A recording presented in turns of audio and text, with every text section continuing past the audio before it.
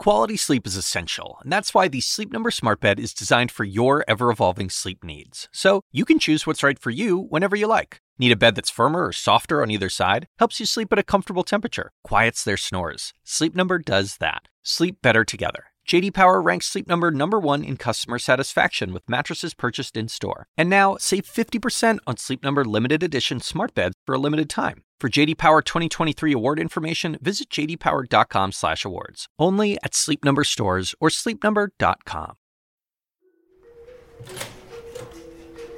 When patients at Boston Medical Center pick up their prescriptions, they may not be getting what you think.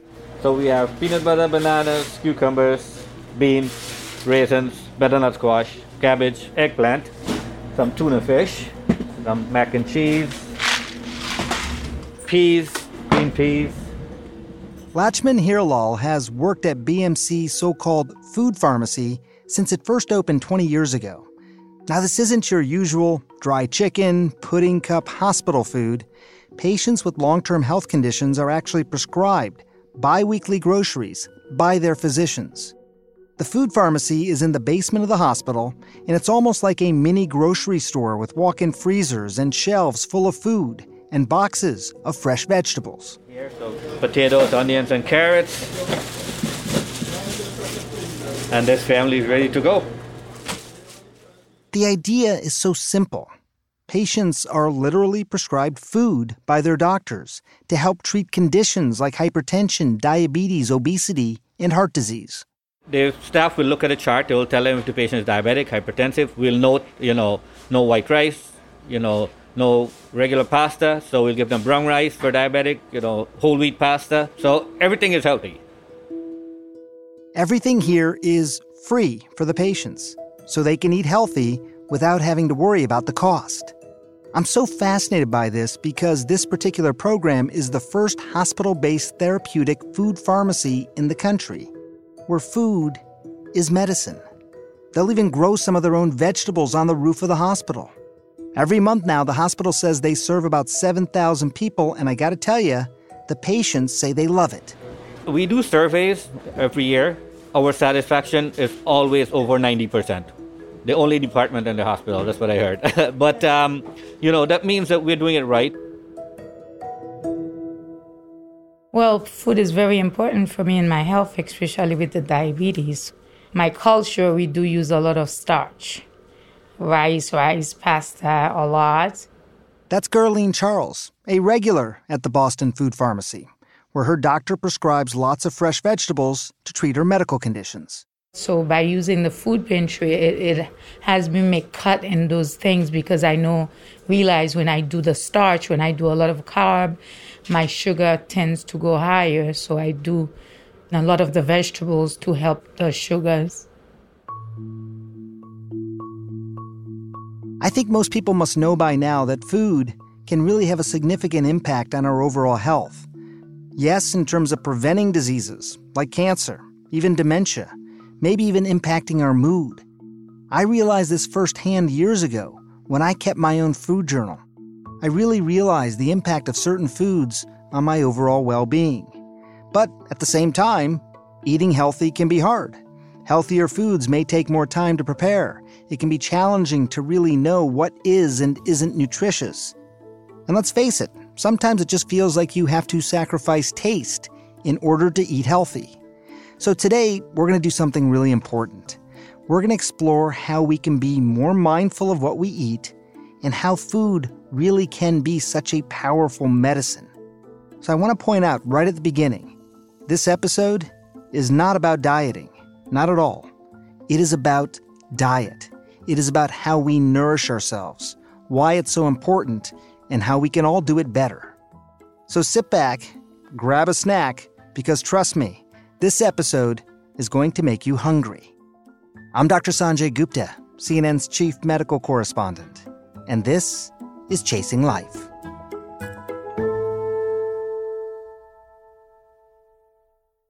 You know when you're feeling under the weather and you just want something hearty, something comforting, something to help you feel better? We asked listeners what their go-to food was in these situations. If I wake up with the slightest sore throat, I immediately go and get half a clove of fresh garlic and eat it with an equal amount of bread. Chew it up until it's completely pulverized before I swallow it. I like to eat cornmeal porridge. Growing up in a Jamaican household, it was something my mother would make for my brothers and I if we were feeling sick. Spicy foods. I mean, any spicy foods, whether it be hot wings or curry. My go-to meal is a Chinese dish called Singapore Mai Fun. It's rice noodles seasoned with curry powder, and it has egg, shrimp, Chinese barbecue pork, and a bunch of vegetables. The black bean and sausage soup that my grandma would make. And, it really set this tradition for me that when it gets cold and you get into that like cold and flu season, make a soup. It's not really healthy, but like a microwave personal DiGiorno pizza. And sometimes when you feel crappy, you just want some like easy comfort food. Now, some of these are just old wives' tales. They're not necessarily backed by science in any way, but the idea that food is medicine dates back thousands of years, when the Greek philosopher Hippocrates said, "Let food be thy medicine, and let medicine be thy food." For me, the study of food as medicine can be actually quite literal. We don't need to just, wave a frond of kale to say you should eat this. What you want to be able to say is that, we've actually studied this scientifically. And I think that is what I'm committed to doing. Dr. William Li has devoted his entire career to trying to prove in the lab that food really can be medicine. He's written a book called Eat to Beat Disease, which explains how certain foods can heal or harm our bodies. So when it comes to food and health, it's not just about the food. It's about how our body responds to what we put inside it. If you were to look at dementia or cancer or cardiovascular disease, and you were to really look at what makes them common, you would actually see that the commonality are failings of our body's health defenses. Our gut microbiome isn't really healthy. Our circulation isn't really healthy. Our regenerative capacity is not healthy. So our health defense systems are actually not performing at their peak ability. Dr. Li's research all comes down to something called angiogenesis. That is the biological process of growing new blood vessels. That's a natural body function. To stay healthy, we need just the right amount of blood vessels. That means not too few, but also not too many. Take cancer, for example. A tiny tumor can grow by hijacking our body's ability to build new blood vessels. The tumor can then use those blood vessels to feed itself with oxygen and nutrients. When this happens, doctors often prescribe medicines to block the process of angiogenesis and essentially starve the tumor. But Dr. Li says there's a pretty simple way to stop this hijacking from happening in the first place, and it doesn't involve any drugs. I started to realize that we were leaving opportunities on the table, that there were tools in the toolbox that we weren't even thinking about at the time, and that was food. And so what I did is I began testing food using the same systems that drugs are developed for angiogenesis and finding, kind of jaw-droppingly that foods do often have the same power in these test systems as medicines can. I want to make sure you heard that right. According to Dr. Li, what you eat can potentially stop the growth of cancer. This is not only prevention we're talking about, but possibly even part of treatment. Dr. Li's research showed that basic foods like garlic, kale, artichoke, green tea, and berries were just as good at blocking angiogenesis as some cancer drugs. What these foods do is essentially starve tiny cancers and prevent them from being able to grow larger by stopping those extra blood vessels from growing. This is not about a few maverick doctors that have left the fold, going out and, waving their own fancy food du jour. We're now talking about people who have spent decades working in serious medical research. We cannot afford to miss the chance to be able to help individual patients. And that's really what I'm doing when it comes to food as medicine. Maybe it all feels obvious to you. Eating healthy foods makes you healthy. But what we're talking about here is exciting new research. As a neurosurgeon myself, I can't help but wonder how our diet affects my favorite part of the body, the brain. This might not be as intuitive, but food can have just as powerful an impact on our brains as well. In fact, our gut has often been called our second brain. It's this idea called the gut-brain connection. Everything we eat affects our brains, affects our mental health. Think of it like this. Our guts contain roughly 39 trillion microbes, stuff like bacteria and fungi and viruses. Some of those are good, helping break down food and keeping us healthy, while others are bad and can cause inflammation. That whole ecosystem of helpful and harmful microbes is referred to as our microbiome. Scientists have known about this gut-brain connection for a long time now, but it hasn't quite seeped into the public consciousness yet. People are not eating for their mental health. That's why I'm using every available way to share the message.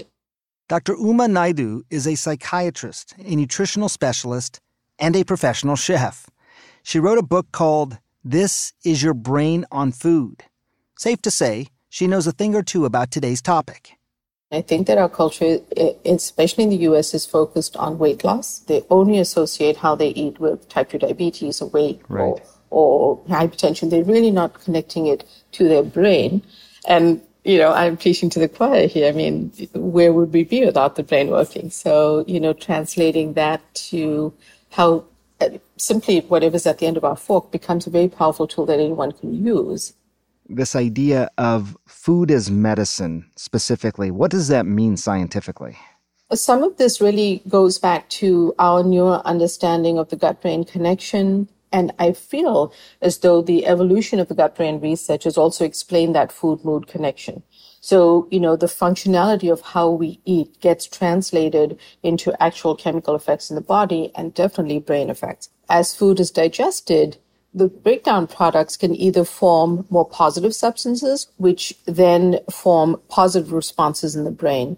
But if you're eating sort of a fast food diet and fast food French fries have added sugars, those are disruptive to the gut microbes that over time leads to inflammation. And inflammation in research that is more current is really showing up as one of the baseline causes for things like depression and anxiety. It's interesting. I kept a food journal several years ago, and it was interesting how much when you actually sit down and journal it, that I would notice a difference when I ate fermented foods, in my case, pickles and things like that I would actually feel better, a few hours later, more creative, more willing to sit down and write if I was working on a project, things like that, had more motivation. It's fascinating to sort of really go inward and study your own body and really understand when you eat something, how do you feel a while later? But as you say, most people have probably their microbiomes are not as healthy as they can be. So what is it that people should be doing that as a general rule, people are not doing, at least here in the United States? So, 1 out of 10 Americans eats enough servings of vegetables. So we can simply start there. And why? Because the fiber from vegetables, fruit, beans, nuts, seeds, legumes, and healthy whole grains actually nurture the gut microbes because they bring fiber, and you can't get fiber from animal, poultry, seafood. So that's a simple thing that any one of us can do. And then one of my favorites is spices.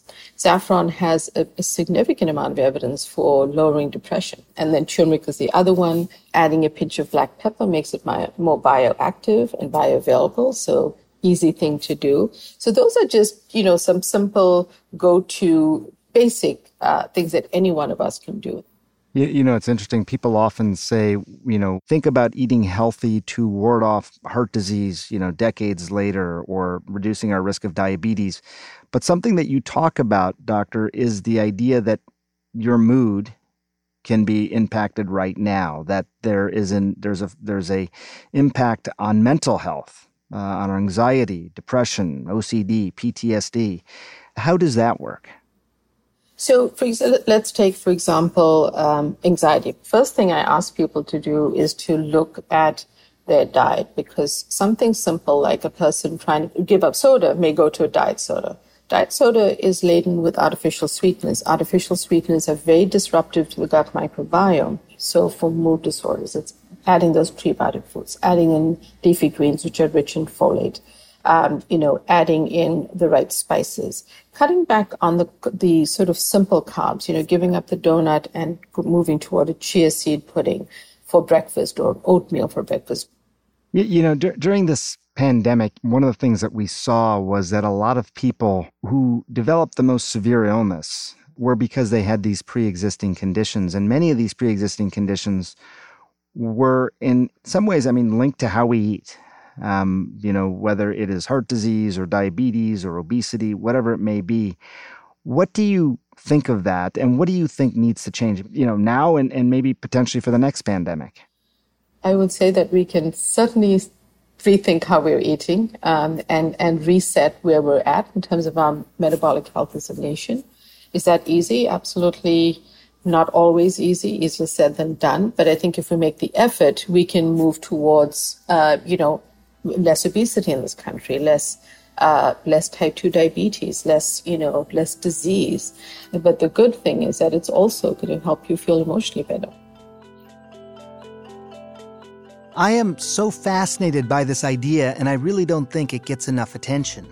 To think that changes in our diets might have saved lives from COVID-19. I wrote about this in my new book called World War C.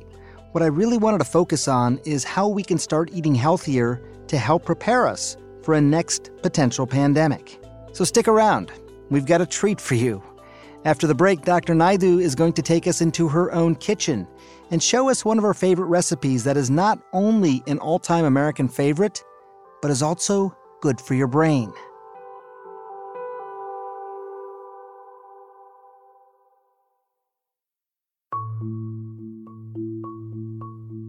And now back to Chasing Life and more of my conversation with psychiatrist, nutritionist, and professional chef, Dr. Uma Naidu. Thanksgiving's coming up around the corner. Mm-hmm. And by the way, a lot of families may be getting together for the first time for a big holiday meal like this in a while because of this pandemic. Do you have any recommendations for Thanksgiving? How to take some of these traditional dishes with mental health and overall functional health in mind? Absolutely. I think that whatever you're eating for Thanksgiving, be mindful, right? So think about what it is that you're making. And if there are things you feel you can't tweak the recipe on, can you have some healthy options at the table that will create that balance? So, we don't necessarily think, salad at Thanksgiving, but I'm going to say, can you add in a really nutritious but delicious salad? Throw in some cranberries, they're fresh at Thanksgiving.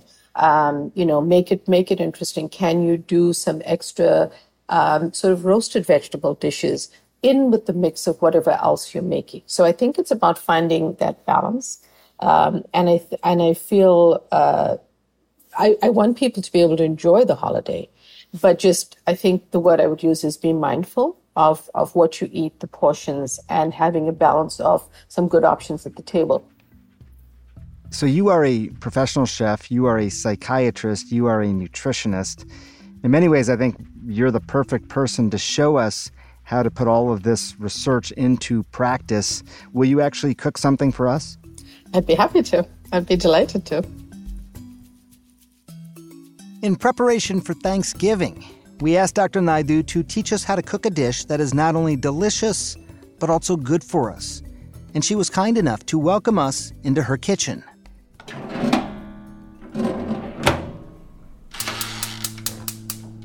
I'm so excited to share my healthy hack with some brain-healthy ingredients for a traditional mac and cheese.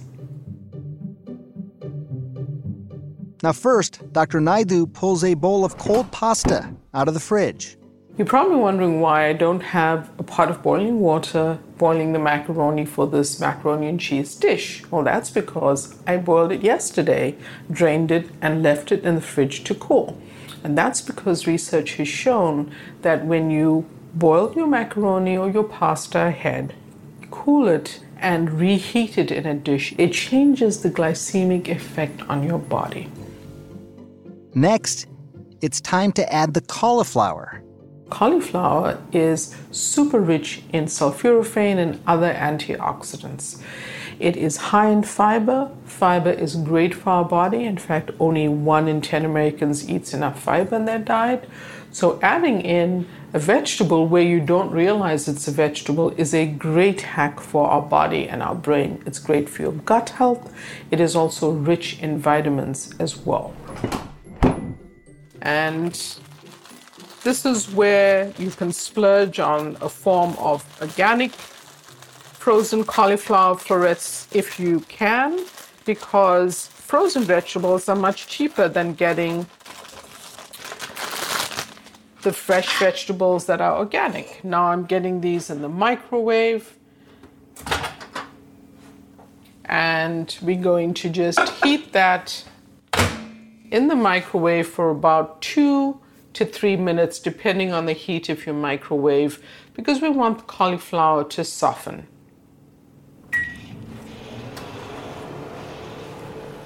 Now she mixes all the sauce ingredients together. Now that my cauliflower is steamed in the microwave, I can just smell the fragrance of the cauliflower. Now I'm adding steamed cauliflower with the almond milk. And I'm using a food processor because I want it a little chunky. I wanted to have some texture.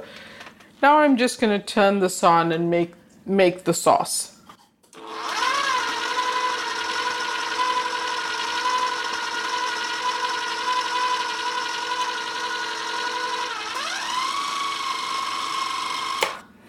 Great, so that's done, and I am going to now move that to my saucepan.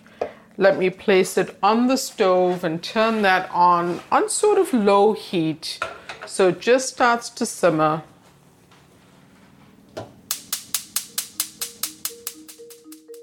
While the sauce simmers, Dr. Naidu chops up her fresh herbs.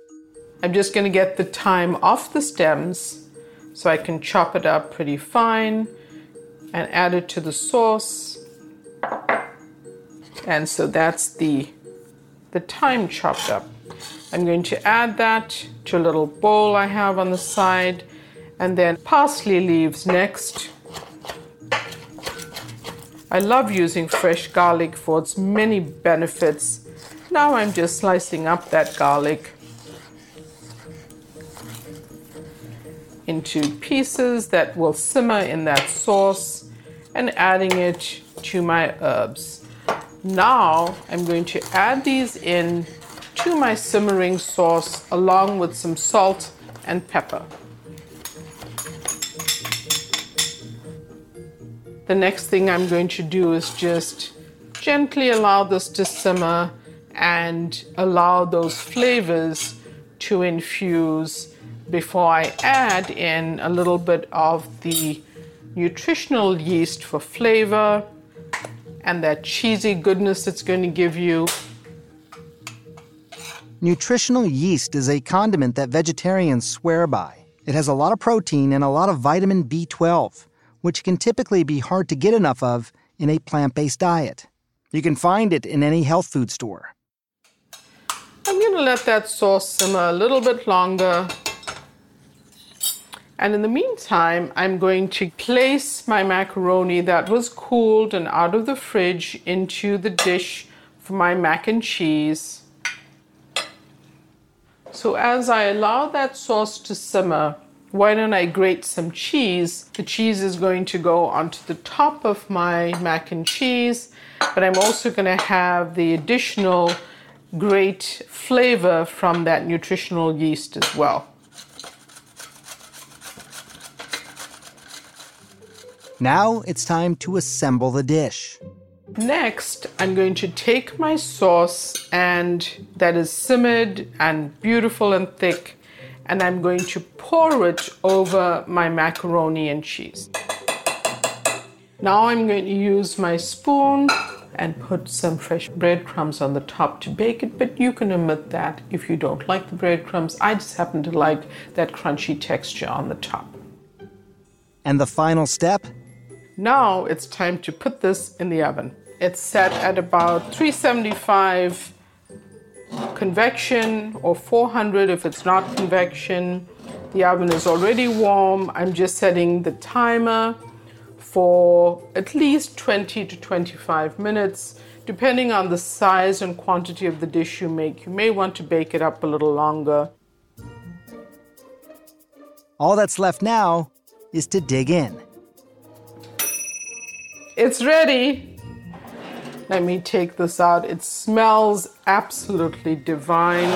Looking at it, honestly, I wouldn't be able to tell that it wasn't regular mac and cheese. Let's see what it tastes like. Let me dig in right now to a little piece at the corner that has some crunchy goodness and taste it. It's delicious. It's creamy. It has that macaroni feel to it. It has the taste of cheese, extra cheesiness, and lots of herbs and spices, which make it even better. I don't know about you, but my family has already decided they're going to be trying out this recipe very soon. And by the way, you don't need to be a triple threat doctor, nutritionist, chef to make these sorts of changes to your diet. So I asked Dr. Naidu to give us some practical tips that we can all try at home to start eating with our physical and our mental health in mind. Tip number 1. So the first thing is cleaning up the diet. What is it that I'm eating now that I could cut back on? Where are the preservatives, food stabilizers, colorants, dyes, ultra-processed, processed foods that I'm eating every day? Tip number 2. Fill out my pantry and my fridge with things like healthy greens, vegetables, leaning into plant-rich foods. It doesn't mean you have to be vegetarian. It just have those in your diet. Increase the number of vegetable servings you're having in your diet. And have a couple of servings of things like berries in your day. Those are my favorite, and they're low glycemic. Tip number 3. Lean into spices. These are ways that, because food is healthy, it doesn't mean that it has to lack flavor. Adding in spices is a low-calorie, sugar-free, salt-free way to amp up the flavor in your food and make it more interesting. Tip number 4. Meal prep and meal planning as best you can. So those are things that anyone can do on their own. They don't need a doctor to tell them. They can think about what they're eating. But her biggest tip is to focus less on weight loss and more on your overall bodily health. If we're eating for our inside of our body, the outside will follow. Because by taking care of our brain, our gut, the rest of our organs, the weight will come off because we're going to be eating healthier foods. Rather than, how many minutes do I do on the Peloton today and how many carbs do I cut out of my diet? All of those may be important components, but they're not the only way. This has to be a sustainable change. This has to be something that becomes part of your lifestyle. Remember, adjusting your diet can feel challenging at first, but it doesn't have to happen overnight. And it doesn't have to be so drastic as you might imagine. You can take your time with it. You can try out different foods that might work best for you and suit your tastes. There is no one-size-fits-all approach. There are hundreds of foods that we can eat that will boost our body's natural immune systems and at the same time feed our brains.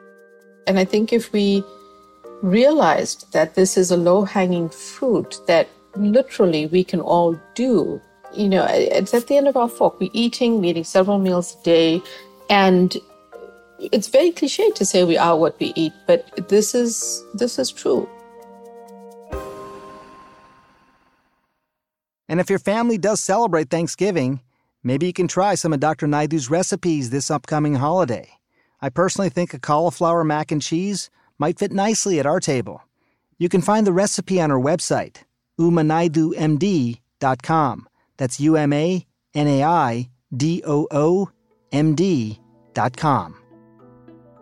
I hope you enjoyed today's episode. I think the idea of food as medicine is such an important topic, one that doesn't get enough attention and has really been highlighted during this most recent pandemic. If you have thoughts on how to best tweak your diet, I'd love to hear from you. What did you learn from today's episode, and how might you put it into action? Please let us know. You can record a voice memo and send it to asksanjay@cnn.com or leave us a message at 470-396-0832. We might even include your story on the next podcast. And if you want to learn even more about healthy eating, check out CNN's Eat But Better newsletter. You can subscribe at cnn.com/newsletters. We'll be back Tuesday. Thanks for listening.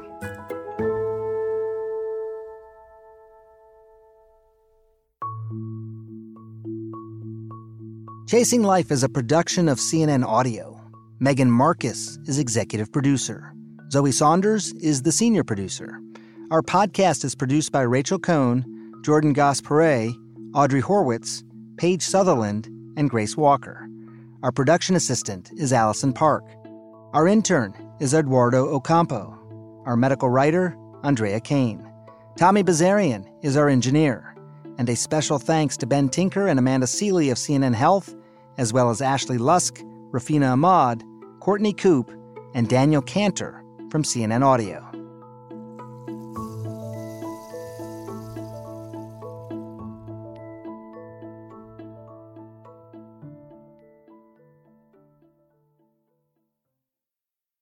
Quality sleep is essential, and that's why the Sleep Number Smart Bed is designed for your ever-evolving sleep needs. So you can choose what's right for you whenever you like. Need a bed that's firmer or softer on either side? Helps you sleep at a comfortable temperature. Quiets their snores. Sleep Number does that. Sleep better together. J.D. Power ranks Sleep Number #1 in customer satisfaction with mattresses purchased in-store. And now, save 50% on Sleep Number limited edition smart beds for a limited time. For J.D. Power 2023 award information, visit jdpower.com/awards. Only at Sleep Number stores or sleepnumber.com.